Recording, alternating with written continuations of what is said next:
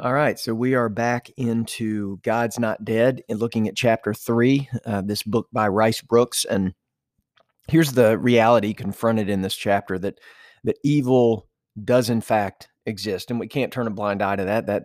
That is true. We know that is so. So that's not a revelation.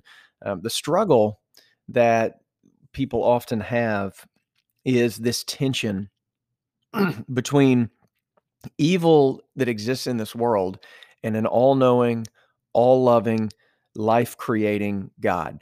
And there are a couple bedrock ideas. I mean, he has several different tangents that he goes off on that are all so good. But I don't want to rehash the whole chapter. So there are a couple things that really jumped out at me. First is this reality that without God, and I mean just generally a God of some kind in this sense, there really wouldn't be good or evil. Morality isn't really a social construct, it's a theological construct. But if morality was something that we created, then the only truth from that would be that might makes right.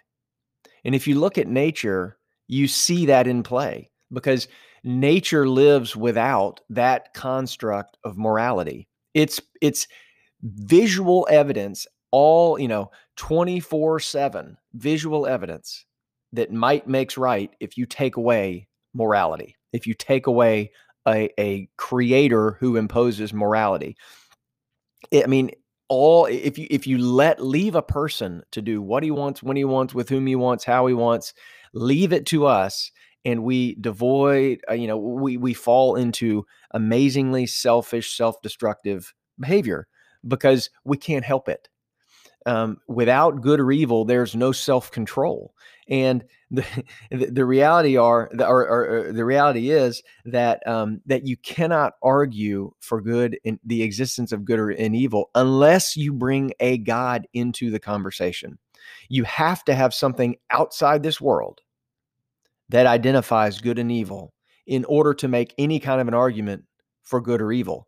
Otherwise, there isn't good or evil. It's just whoever has the most power, it gets to impose their law. We see this in some way, shape, or form with our laws, and as we have elected officials, and that's some of the tension that we feel in the political realm.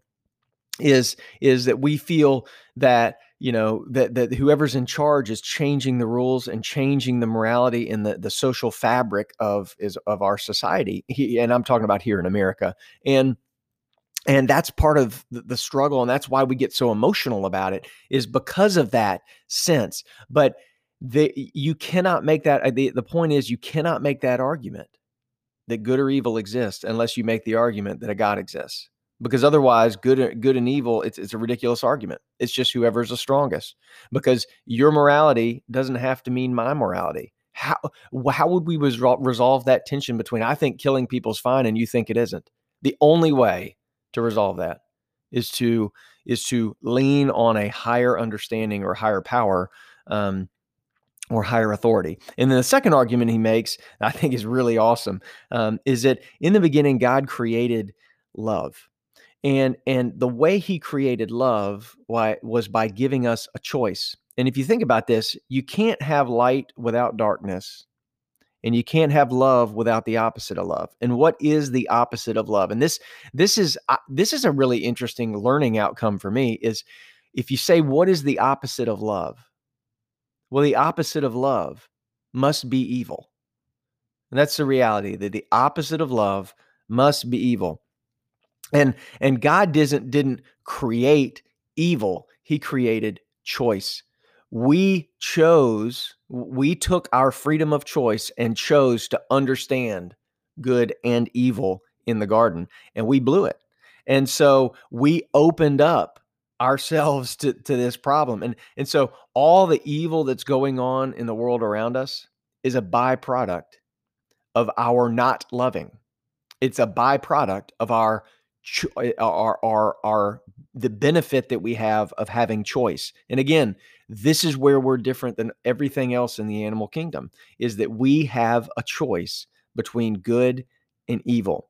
And that good and evil is gifted to us by God's authority, by his moral authority. And then what happens is when you go down that rabbit hole and you start thinking, okay, well, we have good and evil and choice and then you understand that Christians believe that God is in the process of redeeming the world to remove evil, to maintain choice, but to remove that sinister thing that's in us that is tempted to do bad, that's tempted to do evil, and resolve. I don't. However, he's going to do it. The promise is he's going to resolve that tension by allowing choice to continue, but putting us in a position where we all choose love.